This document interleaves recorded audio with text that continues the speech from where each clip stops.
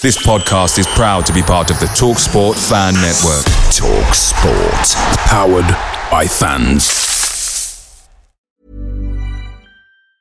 And there it is, that's as good as it gets on this stage. Nissan Townstar EV strikes again. It's an unstoppable van, unstoppable. Just fantastic. You can actually see the Pro Pilot technology in action. Effortless parallel parking. It moves with all the confidence that comes with a 5-year warranty. And with a bench full of all-star van experts, there's real strength in depth here. That's all-star quality. Search Nissan Townstar EV and visit your local all-star van centre to see for yourself. Terms and conditions apply. 5 years or 100,000 miles, whichever comes first. Pro Pilot is an advanced driver assist technology. Driver's responsibility to stay alert, drive safely, and control vehicle at all times. Hey guys, quick thing. The TalkSport Fan Network is proudly supported by McDelivery, bringing you the food you love. McDelivery brings a top-tier lineup of food right to your door. No matter the result, you'll always be winning with McDelivery. So the only question left to say is, are you in? Order now on the McDonald's app and you can get reward points delivered too. So the ordering today means some tasty rewards for tomorrow. Only via app at participating restaurants. 18 plus, rewards registration required. Points only on menu items. Delivery fee and terms apply. See mcdonalds.com.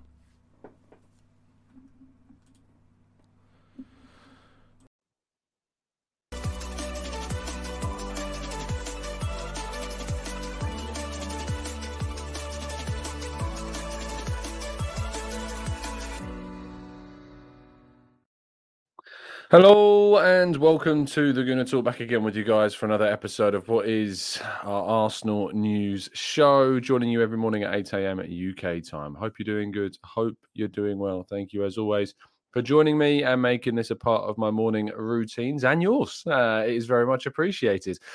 Do drop a like on the video, do subscribe to the channel and all that lovely stuff, of course. And I hope that you're having a fantastic start to your weeks. I've certainly had a good Monday. I feel refreshed. I feel ready.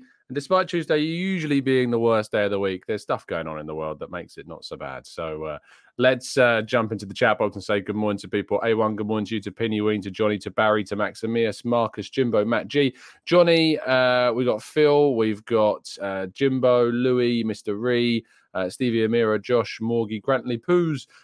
We've got Rich, we've got Gunnar, Jake, Martin, and plenty more of you guys as well. Thank you, everybody, for tuning in. It's very much appreciated. Let's jump into today's stories straight away, shall we? And we kick off. Obviously, we did our Raw reaction show yesterday, so we got a little bit of news outside of just what happened yesterday to discuss.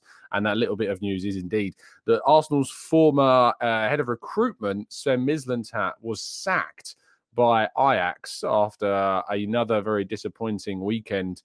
Frustratingly, for the German. It's really, really bad from Ajax right now. They currently sit 14th in the Eredivisie with 1 win, 2 draws and a defeat. Their stadium was vandalised by supporters, and Sven Mislintat has lost his battle and support of the boards and has been removed of his duties. There were suggestions that the Mirror reported that the chief was being investigated following a summer deal at Ajax as well.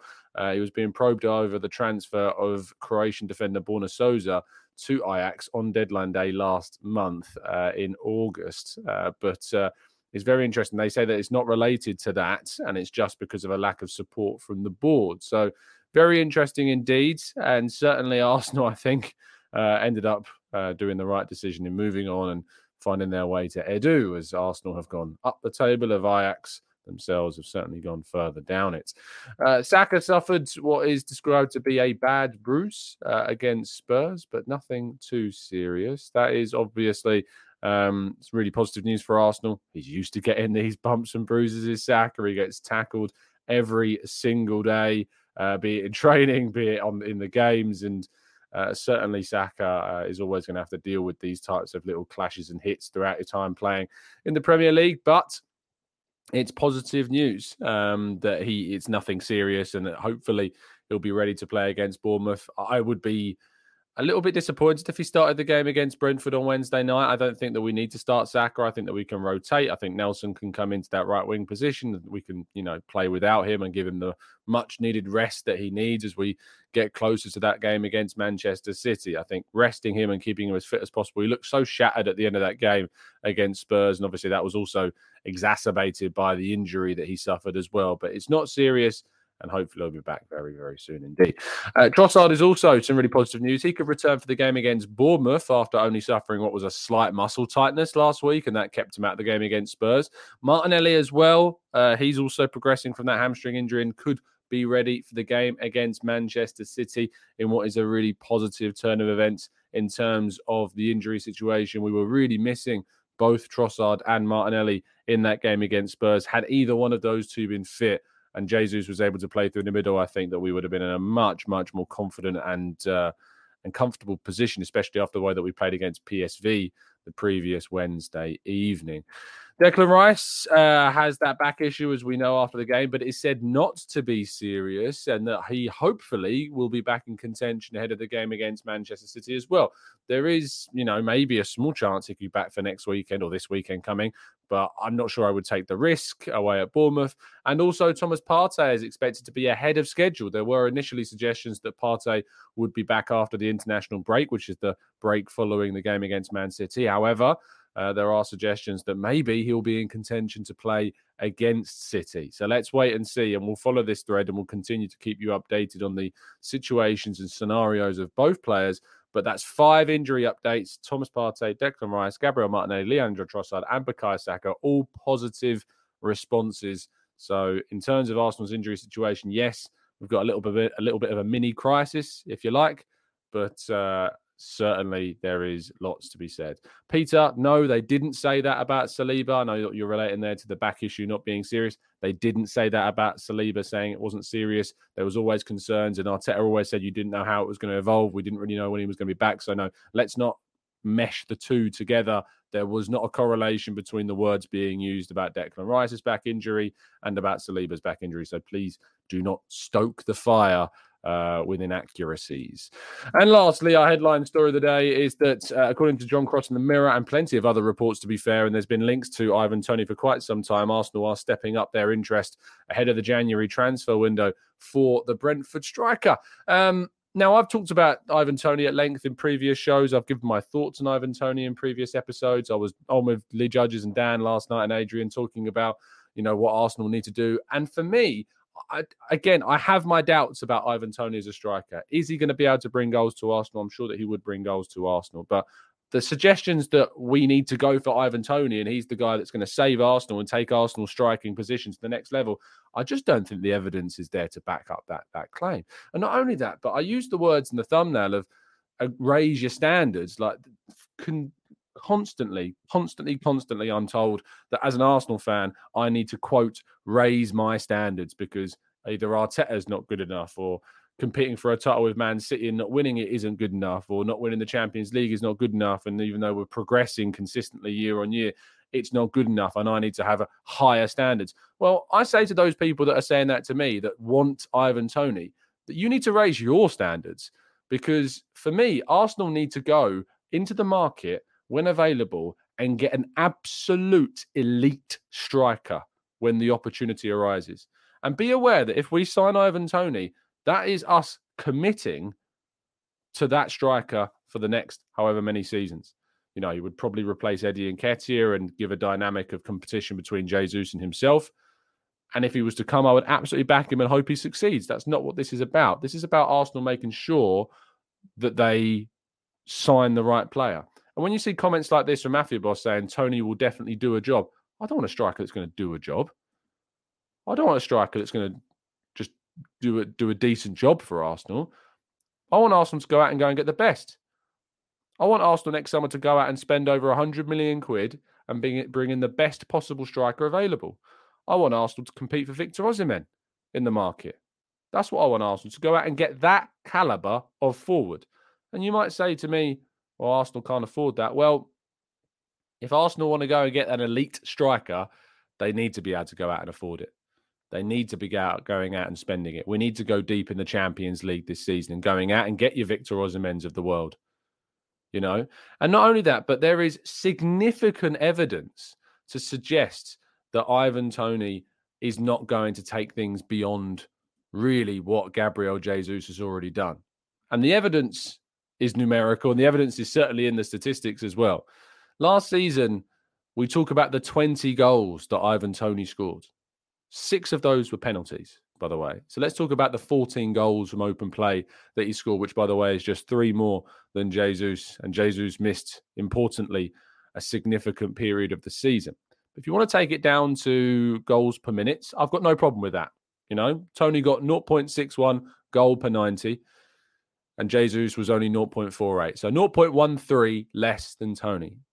And that is, you know, that's facts. He's scoring less goals per minute than Toney last season compared to Jesus is scoring less goals per 90 compared to Toney. But if you're the Arsenal striker, your job is to do far, far more than just get on the end of chances. And Brentford's system is all about getting the ball to Toney. He's the spearhead of the attack. The guy at the end of every single attack is designed to be Toney. If you're the Arsenal striker in Mikel Arteta's system, it's not just about scoring goals. And that's why when you look at the goals and assists per 90 statistics, Jesus is better. Toney, 0.73. Gabriel Jesus, 0.74. And when you look at the goals and assists per 90, but they're non-penalty goals, it's 0.55 for Toney and 0.70 for Jesus. 0.15 goals per 90, goal contributions per 90 being delivered without penalties by Jesus in more. Look, and I'm not sitting here and saying that, you know, Jesus is far, far better than Toney. That's not what I'm talking about here.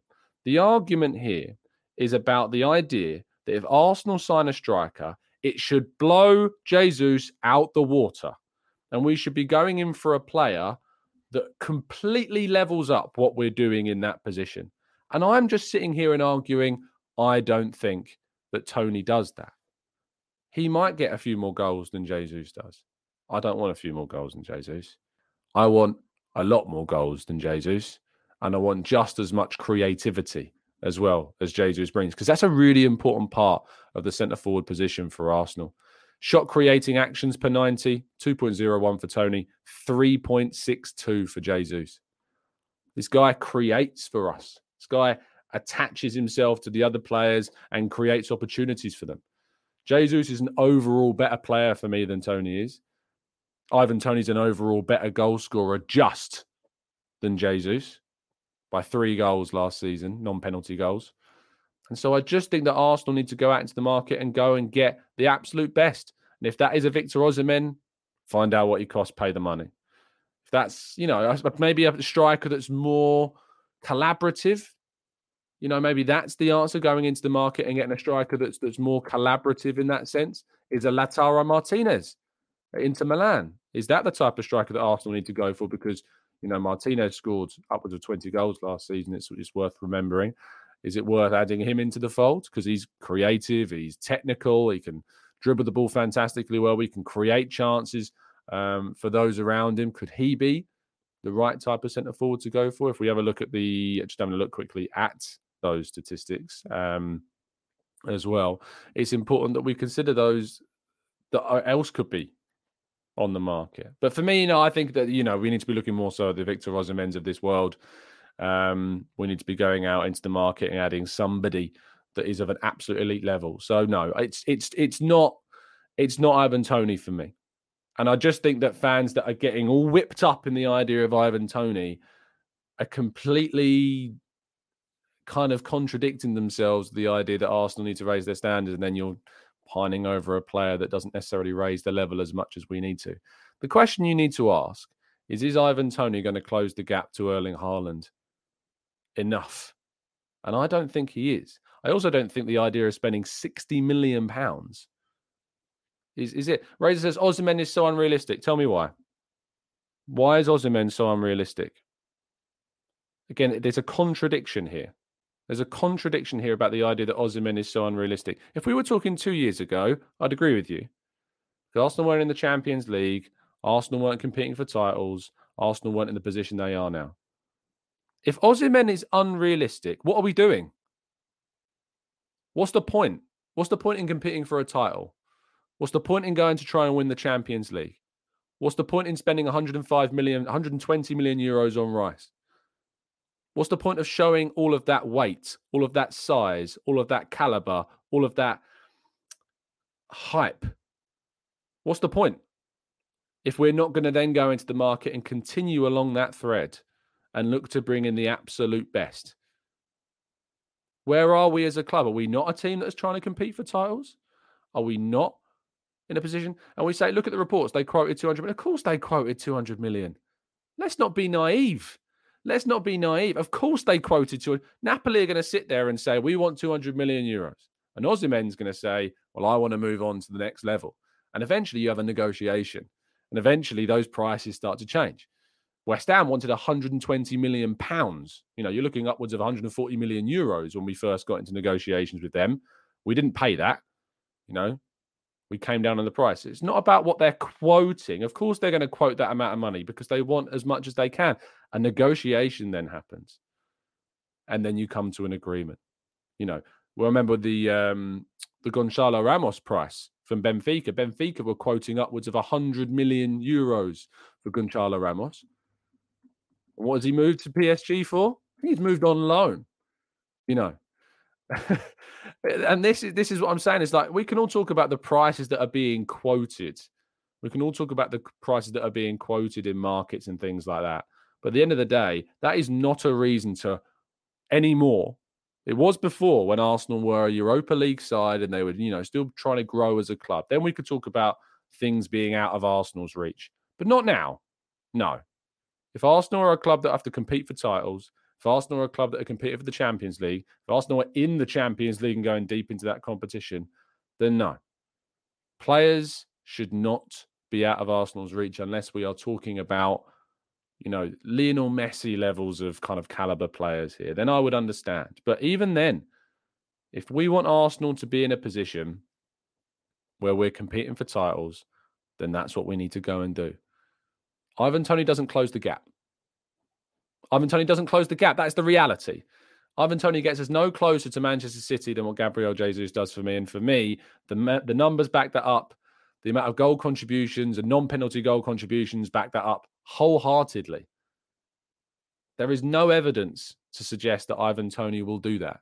And yet the amount of pining for this guy, I find it really hypocritical. I really do. I really find it really hypocritical. I can't give you any more evidence. I can't give you any more of what I want to say. But I wanted to spend some time this morning on the Ivan Toney thing because I just think that people are overreacting and getting whipped up and carried away with this idea of signing Ivan Toney. And I just don't think that that's the right move. And Ryan says, I'd rather Toney over Nketiah every day of the week. So would I, mate. So would I. But we ain't starting Eddie Nketiah. You know, we should be starting a player, Gabriel Jesus' quality, you know, every single week. And the only reason Eddie Nketiah plays is if somebody is injured. You know, that's the reality. The only reason Eddie Nketiah plays. If we're talking about signing a backup to Jesus, do you know who the backup to Jesus should be? Jesus. Because we should be replacing Jesus and upgrading upon Jesus. And then he becomes the number 2. If your aim is to upgrade on the backup, that's not the way in which you improve and close the gap with those up top. The way in which you close the gap is by making your starting players the backup. You know, because they're then competitors, not even backups. We don't like that word here. You know, they become competitive options for us. You know, Raya's come in because we've signed a player that's designed to increase and push the needle. We didn't replace Matt Turner with David Raya. We've replaced Ramsdale with Raya, and Ramsdale has then become the number 2. So that's where we're at. I would debate this point with anyone. You know, I know there are people out there who are really obsessed with Toney, but I just don't think the numbers or the evidence or even the standards suggest that that's the right player to go for. But again, caveat, if he was to join, I would absolutely back the guy, support him, and hope that he proves me wrong. That is never in doubt.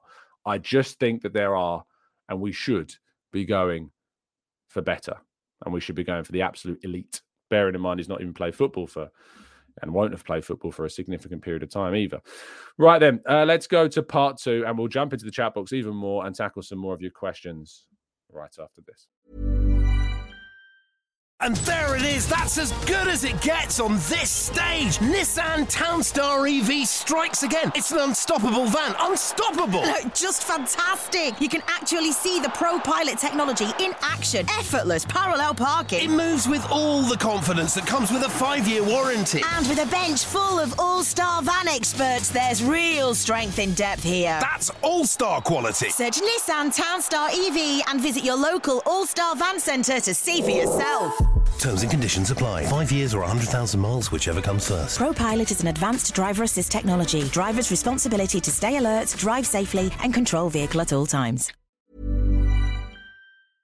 Away days are great, but there's nothing quite like playing at home. And the same goes for McDonald's. Maximise your home ground advantage with McDelivery. Are you in? Order now on the McDonald's app. At participating restaurants, 18 plus serving times, delivery fee and terms apply. See mcdonalds.com.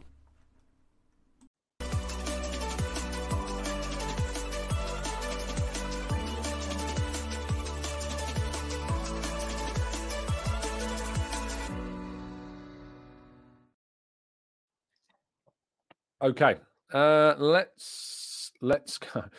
Wayne says you're doing too much with this Toney slander. He's a solid plan B. I'm assuming there's some irony in that comment because we don't need a plan B. We don't need a plan B at all. We need plan A. We need plan A to be the best. Razor says, I think Toney is seen more as an Eddie replacement. I don't want to replace Eddie. I want Jesus to be upgraded on, and then Eddie moves on, and Jesus fills the spot of the second striker. If our plan is to improve on Eddie, what are we doing? Is that what Man City did when they bought Erling Haaland? Is that what they did? No. They bought in Julian Alvarez, who at the time was the backup to Jesus. And what did they do? They signed a player better than Jesus. They signed a better than their starting striker to take them to a treble. So are you telling me that the plan is to go out into the market and sign a player that's better than our backup to Jesus, and that's how we're going to go out and try and compete with City? No, that's just not. I don't get it. I don't get why people's mindset is this way. I've been told for years and years and years that my standards are never good enough. And now I'm being told that we're signing a player for 60 million quid to replace our number 2. It doesn't make any sense to me. I can be told one thing and then people act another way. It makes absolutely no sense whatsoever. John says, would you go back in for Vlahovic? I'm not sure that Vlahovic has shown me enough to suggest that he is of that elite caliber of striker yet. It didn't have the best of seasons last season. I know he's had a good start to this season. So let's see how it plays out. Maybe the talent does get realised this season. I guess we will have to wait and see. Let's go to Iffy says, do we want to win a title one day or not? I'm weak. We do. And if we want to go and win a title, then we need to go and make decisions in the market that close the gap to City as much as we can. I don't think Toney does that. Carl says, Tom, I think the Toney will depend more on the price. If he costs 60 million or less, I would take him. More than 60 million is a mad amount of money for Toney. It's a mad amount of money for Toney. Absolutely mad. Razor says, Toney or Ferguson if we're choosing Premier League options. I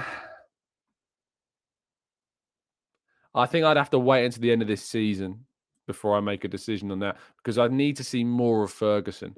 There's no doubt that Ferguson's got some amazing talent, but I need to see more. I need more guarantees. I saw someone say to me in the comment section yesterday saying that Ferguson is a sure thing. No, he's not. It's not a sure thing. Have we not learned anything? How many wonder kids have there been that have gone on and just gone into nothingness? So I need to be more. We need to be so sure about the striker signing. We have to be so sure about that striker signing. And Dorian says we paid 65 million for Havertz. Exactly. It's exactly my point. 60 million quid these days doesn't get you the player that's going to transform you. It just doesn't. You can get bargains here and there. You think about Odegaard, you think about White, you think about Zinchenko, you think about Jesus, you think about, I think Tomiyasu's a bargain. I think Gabriel has proved to be a bargain. Saliba's a bargain. There are bargains out there, but there's no guarantees of that either. And I think, 60 million quid, if we're going to start, I guarantee you that there's people, I've scrolled up in the chat box, but I guarantee you Razor, who I've been talking about, mentioned Havertz. There you go. Has mentioned Havertz at 65 million, who is poor, let's be honest. And this is what I mean. Like, there's this obsession with like comparing the price tags of players. I don't care. But the amount of money is so important at the elite level. You're going to have to pay a huge amount if you want the absolute elite. The only reason that Haaland was costing what he did is because he had a release clause. It's the only reason that Man City got Haaland for the price they did. If Haaland didn't have a release clause, they'd be getting him for like 150 million quid from Dortmund. Let's not beat around the bush. That's how much they would have had to pay for.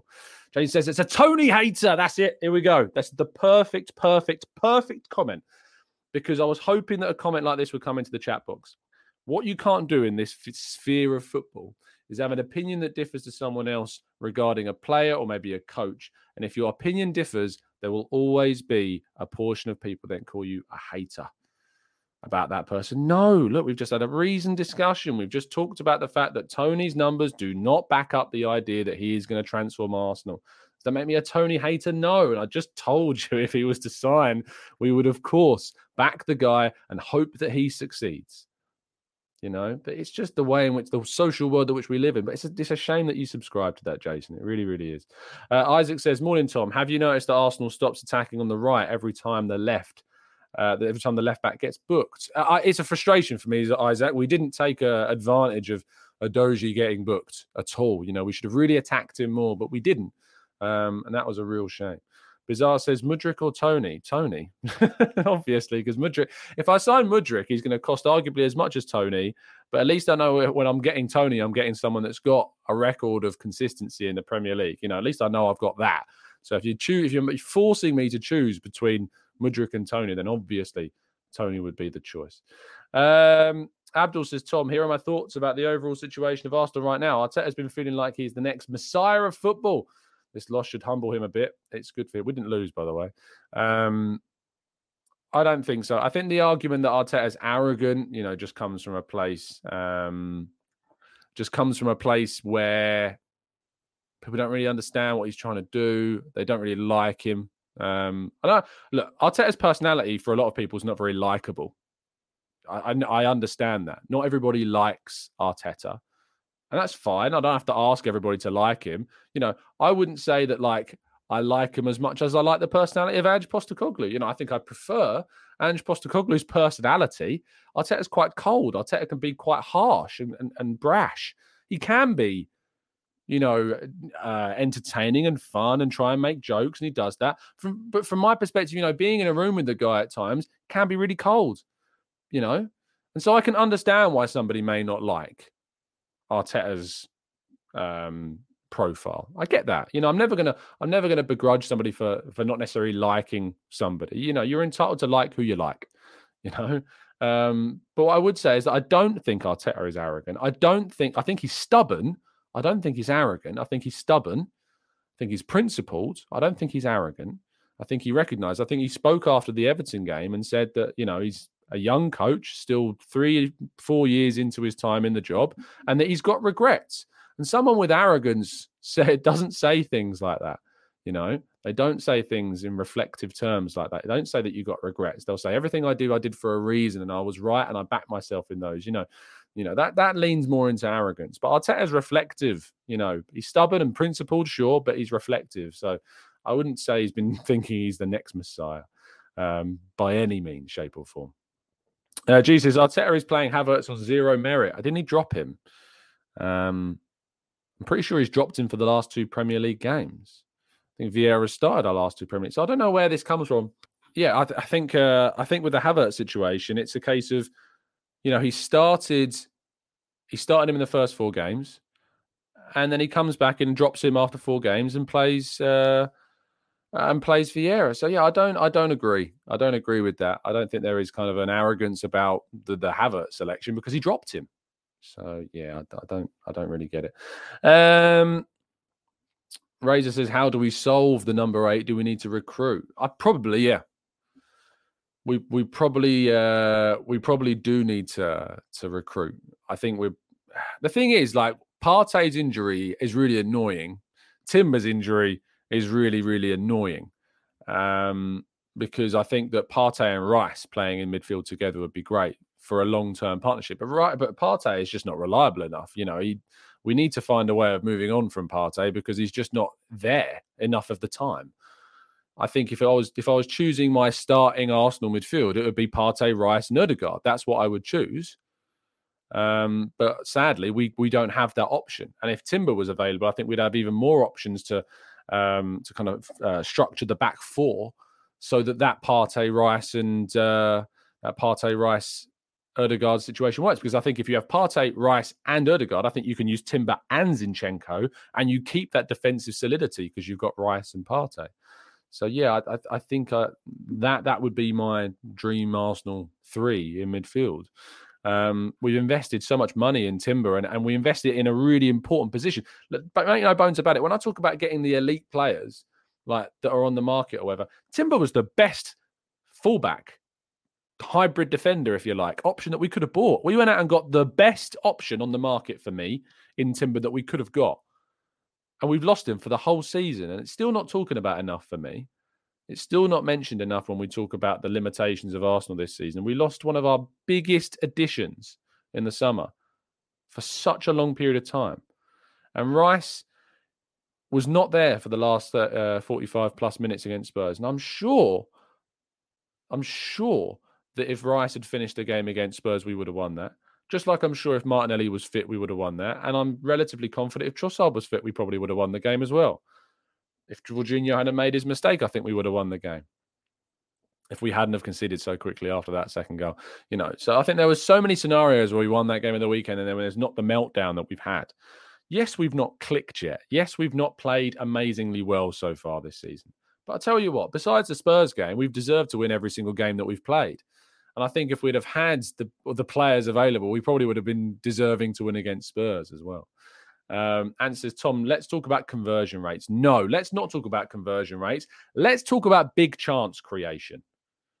Those that think that finishing our chances is the biggest problem in this Arsenal team, I'm sorry, but I don't think you're correct. For me, you're not correct. The biggest problem in this Arsenal team right now is chance creation, specifically big chance creation. We're not good enough at creating big chances frequently enough.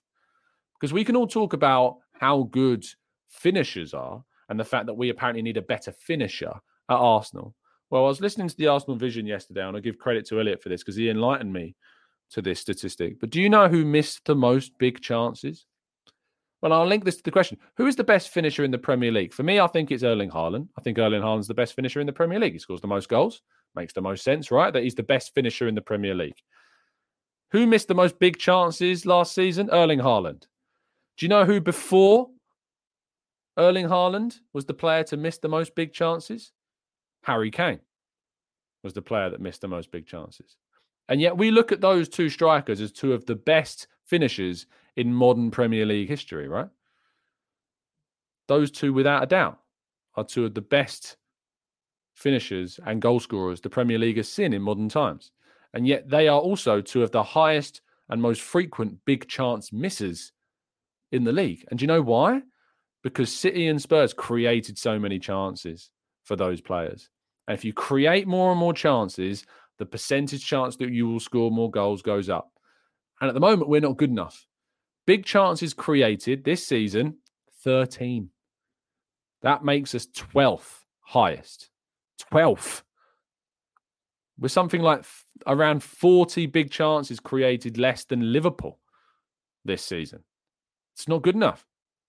Big chances scored, we're 8th with 5. Big chances missed, we're 8. We've got 8 when we're in 9th place, joint 9th place. Our expected goals is 8th. Our shot conversion rate is 8th. So that's the problem. Our shot conversion rate is still not great, 12%. We're 8th in the league in terms of shot conversion. But we're 12th for big chances created. Imagine if we had the 8th highest shot conversion, but we were 1st or 2nd in big chances created. We'd be scoring loads of goals. Loads and loads and loads of goals. Yes, I don't mind if people want to say it's both. That's fine. If you want to say both is an issue, I don't have an issue with that. But I think that the bigger problem is the lack of frequency in big chances that we are creating. Because if we create more and more chances, we are going to score more goals. It's just fact. It's just counting. That's all that it is. So for me, it's about how many big chances we create. Why is that a problem? Well, I think obviously we lacked Gabriel Jesus at the start of the season. I think when Jesus has come back and started in the team, we've now lost Martinelli and Trossard for his first Premier League start. Look at the game where Rice was fit, Saka was fit, Jesus started, Trossard started, Zinchenko's there, White's there, Saliba, Gabriel, Odegaard, and of course, ironically, Havertz starting as well. Look at the game where we started what I think is probably the best starting 11 that we've got this season. The PSV game was the game where we started the best starting 11 available to us this season, I would argue. You know, you could argue that maybe if Martinelli was fit, he would have been in there, of course, too. But PSV, yes, were open and they attacked us, but we created a lot of good chances in that game.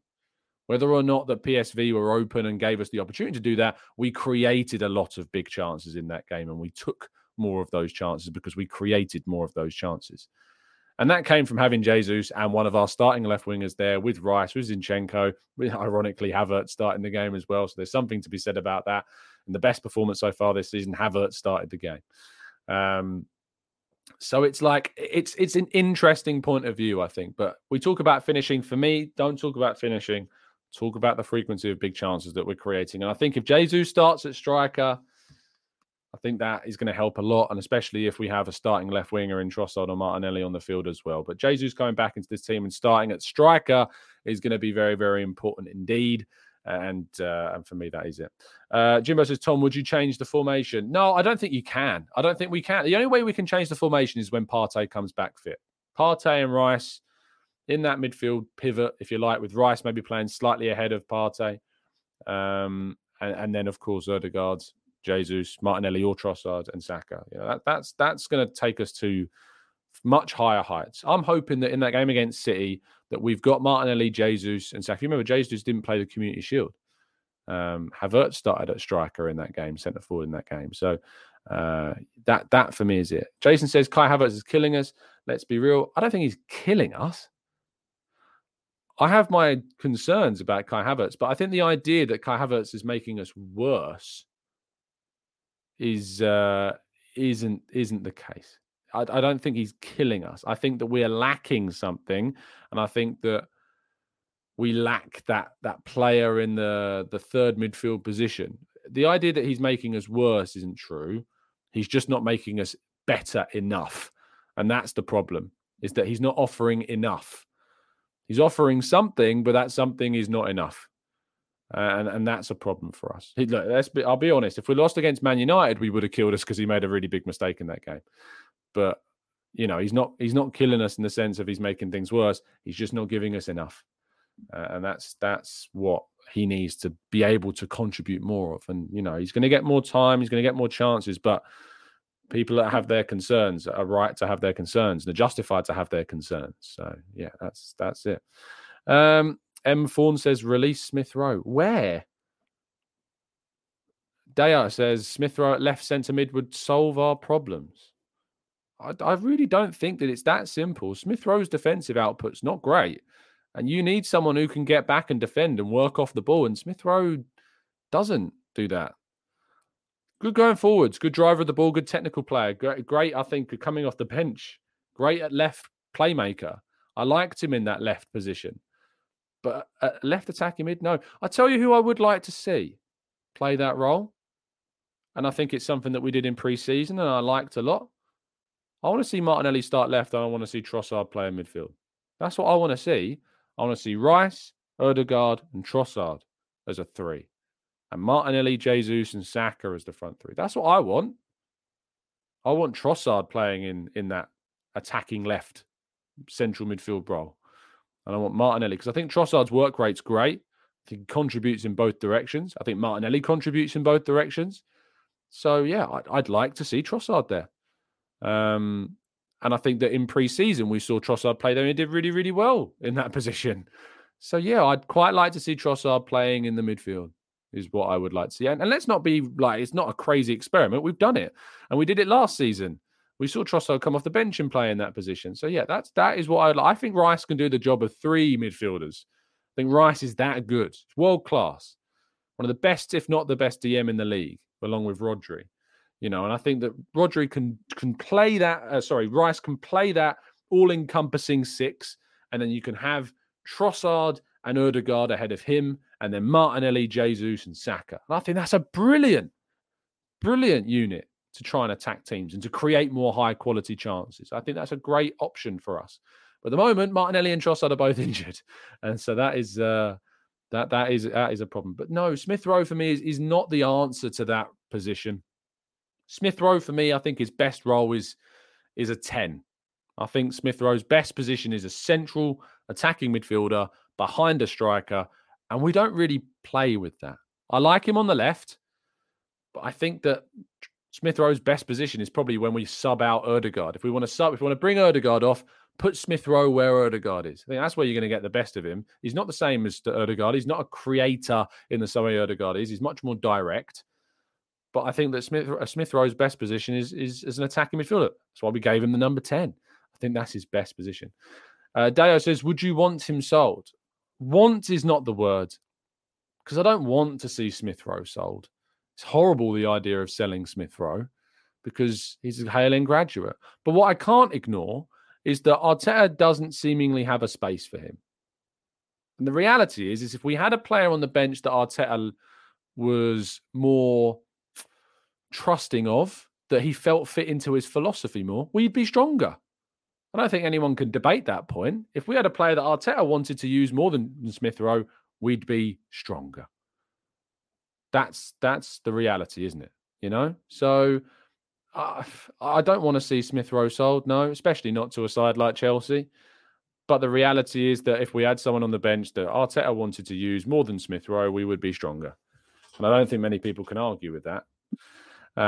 Fair, indeed. Rob says, that's missed chances stat is amazing. When you drill it down, Haaland is the worst big chances to goal ratio, 13-8 in the Premier League.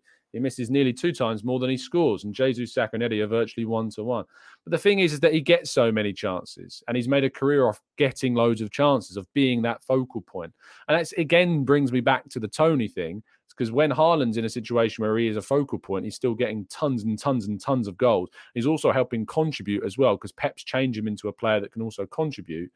And I think that with us, I just think we need to go for something more of a higher caliber than Ivan Toney. Wes says, when Partey is available, are you 100% convinced that Arteta will put him back into the midfield or persist with him at right back? No, I'm not 100% convinced that he'll put him in midfield, because I know what Arteta's like. I know how stubborn Arteta can be. And so, no, I'm not 100% convinced. It's and ironically, we were performing better in those games with Partey at right back statistically compared to last season. And we talked about those stats and have already done those stats. And since he's actually left the right back position, those statistics have dropped quite significantly so. So there is some interesting stats there. Abdul says, come on, Tom. Smith Rowe was such an obvious sub against Spurs, but he chose to keep Nketiah on. This was the perfect game for Smith Rowe to prove himself. Should have been subbed way earlier. I don't know what the come on, Tom is about at the start, because this is what I said in the reactions and on the Let's Talk Arsenal show. I said that Smith Rowe coming on the 93rd minute was ridiculous. Smith Rowe should have been on for Nketiah at about 75 minutes in. I would have brought Smith Rowe on. So I don't know what the come on Tom's about, Abdul, because I agree with you and you agree with me. So it's a strange one, that. Jabu says, I remember we always said we needed a different striker off the bench. Now we have an opportunity and we don't want it. For me, off the field is the only issue. And I think we have, ironically, that. I think we have a different striker off the bench, and I think that is, ironically, Kai Havertz. I think Kai Havertz offers us something different. So there you go. Clive says, just catching up, Tom. Love the Toney chat. Let's get this right. If the deal works and we can sell to buy, then let's do it. Clive, I think you'll probably hear me talk a lot about when you catch up with the Toney stuff, and you'll get to this point of me reading out your comment. If it means that if it means it doesn't stop us from signing a elite player in the summer in that role, then I don't have necessarily an issue. My problem is that I fear that signing Toney will stop us from signing a player that really does transform us. That's my fear. And I don't think it's too bad of a fear. And I don't think the numbers convince me that that Toney is the is this transformative player for us. I think we should be waiting and going for the Osimhen's or the player that becomes the next Osimhen. If that is Ferguson in a year's time, we see what he does, then go get him. I just think that getting Toney could be something we regret. In the same way that there's a lot of regrets about Havertz as well, because we've invested a lot of money in Havertz and now it's kind of got to work. I'm not saying that it's the same in the sense that Havertz, was not in great form for 3 years, where Toney's been in good form for 3 years. That's not what I'm saying. What I'm saying is if we've signed Havertz now kind of has to work because we've invested a lot of money in that. You're not going to see Arsenal go out and spend another £65 million to replace him. They're going to have to make Havertz work now. So if we spend £60 million on Toney, it's got to work. It's got to be the guy that transforms. If Toney suddenly isn't the guy that's taking us to the level of City, then oh no, oh dear, we're stuck. So that's my fear. That is my fear. Jabby says, what about the eye test? Is it not a major consideration? Sure. In what sense, though? Because there is nothing in the eye test that tells me anything more than what the numbers tell me. So I don't get it. The eye test is often used, I think, as kind of a stats don't matter. I see this guy. He's better. Why? Well, because I can see that. Well, nothing's supporting that evidence. No evidence is supporting that claim. So I can't, call your eye test, but nothing here is helping me to see that is the case. So that's a problem. Mikey says, let's try to be functional, Tom, and win games. Let's put transformational to one side. Oh, yeah, without a doubt. Look, I'm only talking about the Toney thing now because it's being talked about this week. If we're talking about being functional now, we need to get Jesus back to centre forward. We need to hope that Trossard and Martinelli come back. And we need to hope that Partey comes back. That if we're being functional, that's what we do. Jesus got to go centre forward. And we've got to work out a system around him as centre forward because the best game we've played this season was with Jesus at centre forward. But we had Trossard and we had Rice and we had Havertz, So yeah, we have to get Jesus back to centre forward, and that is the way forwards. Daniel says fans were using stats to say we was better than Spurs. The eye test. The ironic thing is that the eye test against Spurs, to me, said that if Jesus takes his chance and we're 2-0 up, we win the game. If Jorginho doesn't make the mistake he does and we hold that 2-1 scoreline, we win the game. If Raya doesn't push the ball back into that area of uncertainty and we concede it goes 1-1 before half time, we probably win the game. If Rice is fit for the full game, we win the game. I think there's so many more scenarios where we win that game compared to Spurs winning or drawing that game. So that's my eye test. That's not based on stats. That's my eye test that tells me that. So, yeah, look, I think of the two sides, I think Arsenal were more deserving, but I don't think deserving enough on the whole to deserve the win. But so many scenarios where Arsenal come out on top, way more than Spurs. Phil says, Tom, do you think Arteta and Edu are leaning too much on Premier League experience? No, not at all. I think it's a great thing that's turned us into the team that we are today. I think we can still go into the market on the continent and get some great players. But no, doing what we've done in the market regarding Premier League signings has changed us into the team that was 11th and moved us into a team that competed for a title last season. So no, I don't think so. Hybrid squad. Sophie says we have to bounce back. No excuses. We have to bounce back against Bournemouth. Brentford, I'm not really that fussed about. Look, if we go on and win the Carabao Cup, great. Fantastic. Do you know who won't care? Everybody else. No one will care. We might care. No one else will care. Do you care that Man United won the Carabao Cup last season? No. Do you care that Man City won the league? Yes. Do you care that Man City won the Champions League? Yes. Do you care that Man City won the FA Cup? Yes. Do you care that Man United won the Carabao Cup? No. No. The Carabao Cup has become a comedy competition. The reward for winning the Carabao Cup is a chance to qualify for the Conference League. That's what the League Cup is now.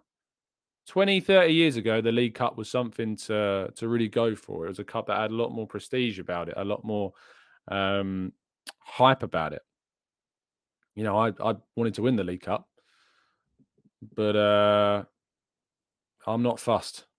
I'm really, really not fussed. And to be honest, like going far in that competition is in all likelihood going to have a detrimental effect on us potentially having good seasons in the other competitions.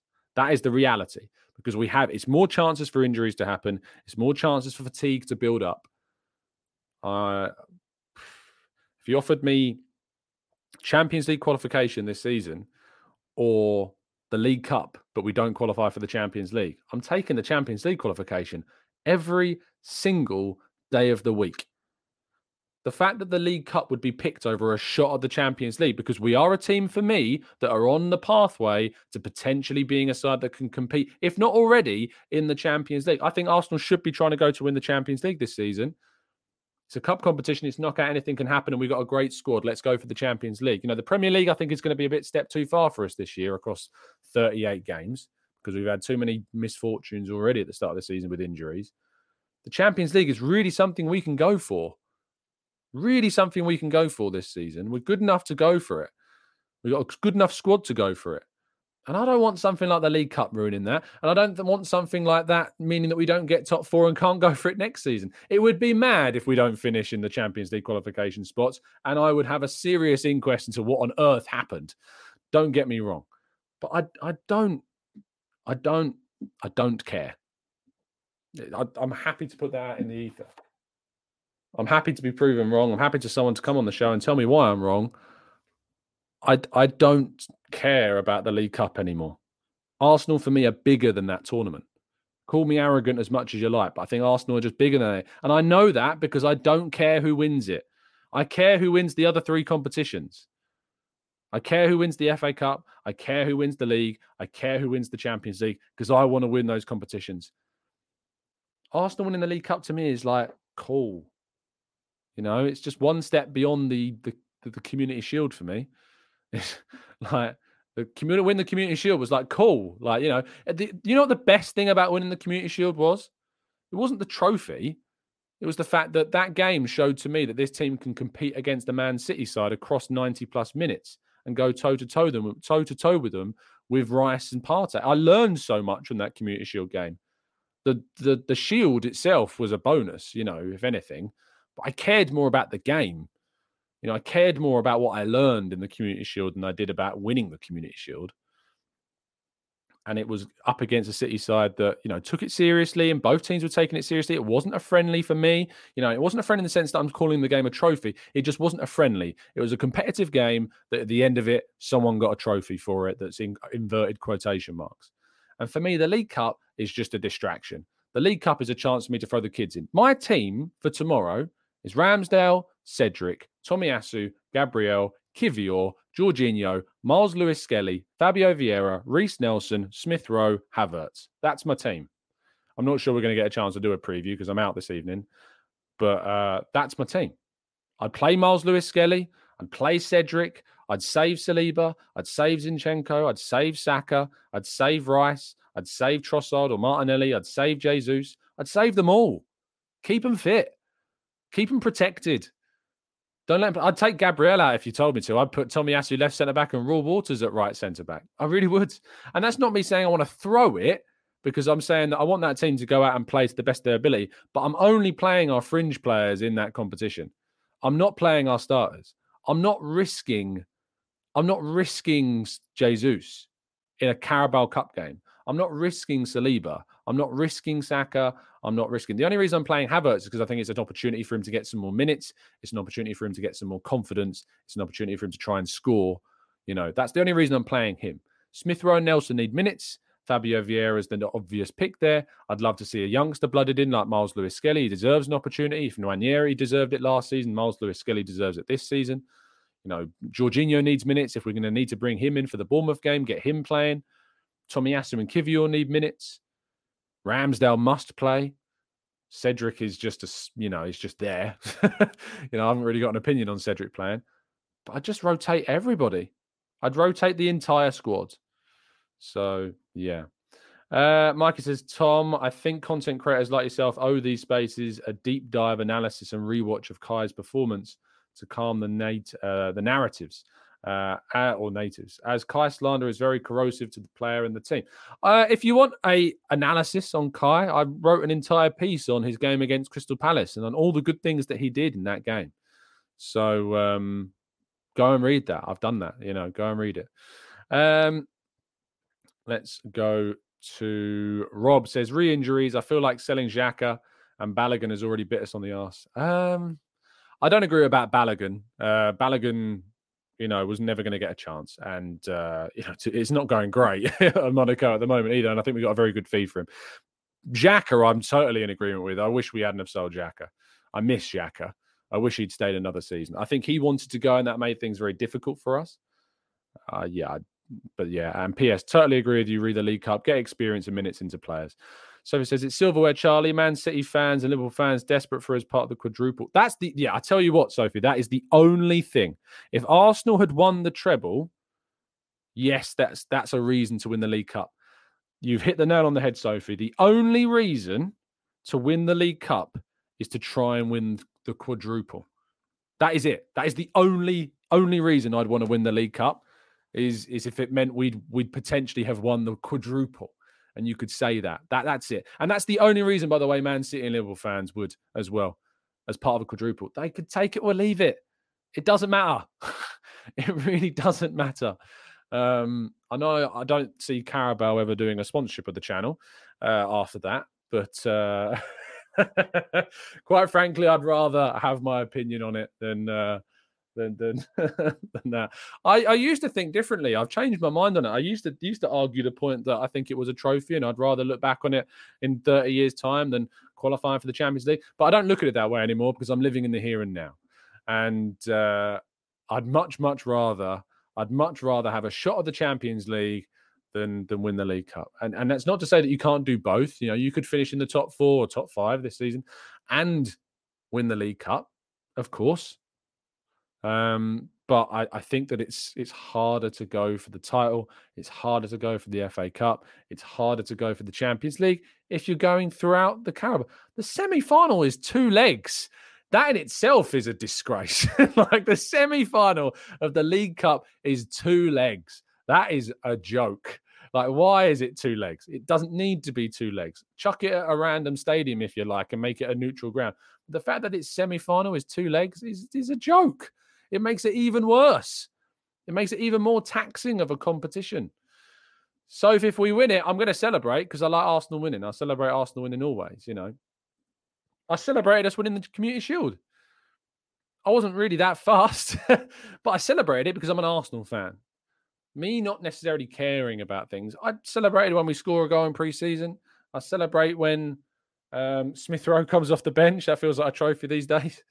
I know, because I'm an Arsenal fan. So I'm going to celebrate it, but I'm not going to reference the League Cup as kind of, this bastion of achievement if we've finished poorly in the league or finished poorly in the Champions League. You won't get me saying that. You won't get me talking about the League Cup like I talk about the FA Cup, I just won't. The FA Cup stands alone as the greatest domestic cup competition on the planet, without a doubt. The League Cup's named after an energy drink and no one cares about it. That's the reality of that competition. And and the reward for winning it is the chance to qualify for the Conference League, which is basically the UEFA version of the League Cup. It's got West Ham fans calling themselves the champions of Europe. So what? Are Man United the champions of England because they won the Carabao Cup last year? No, of course not. It's comedy is all that it is. It's comedy, it's a distraction, and it's a chance for rotation. And I'm going to be there tomorrow night. So make sure you watch and stay tuned to the Football.London live blog as we hopefully see some exciting youngsters given opportunities. Hopefully see Havertz get some confidence into his legs.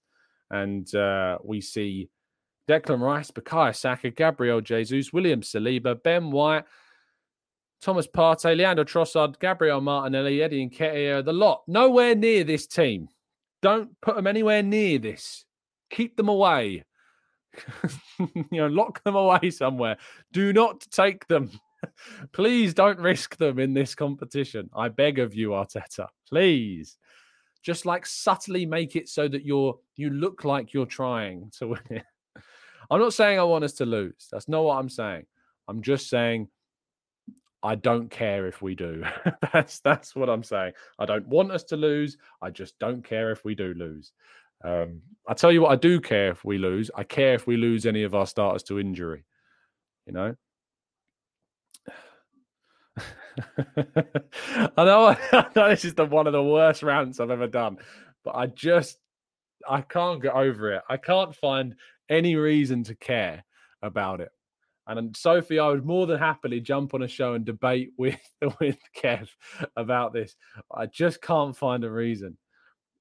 It's like people saying we need to win a trophy. No one cares about that. No one is going to turn around. I tell you what, Mikel Arteta has gained barely any credibility at all to his biggest critics by winning the FA Cup. That FA Cup victory meant nothing months after we won it to his biggest critics. So why on earth would the League Cup change that? Why would that change that for anybody? So, yeah. Anyway, we've been going for nearly an hour. You can tell it's my day off today. It's been fun. We've had a rant on Toney. We've had a rant on transfers. We've had a rant on the League Cup. We've had loads of rants. I hope that it's entertained you. I hope that you drop a like on the video.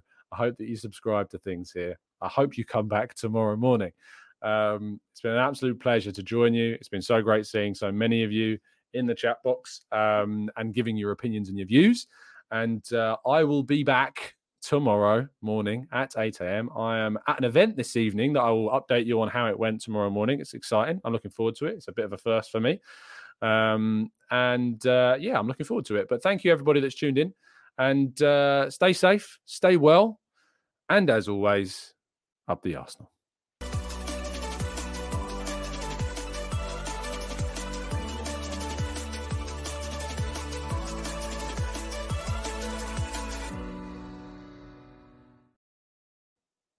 It's the 90-plus minute.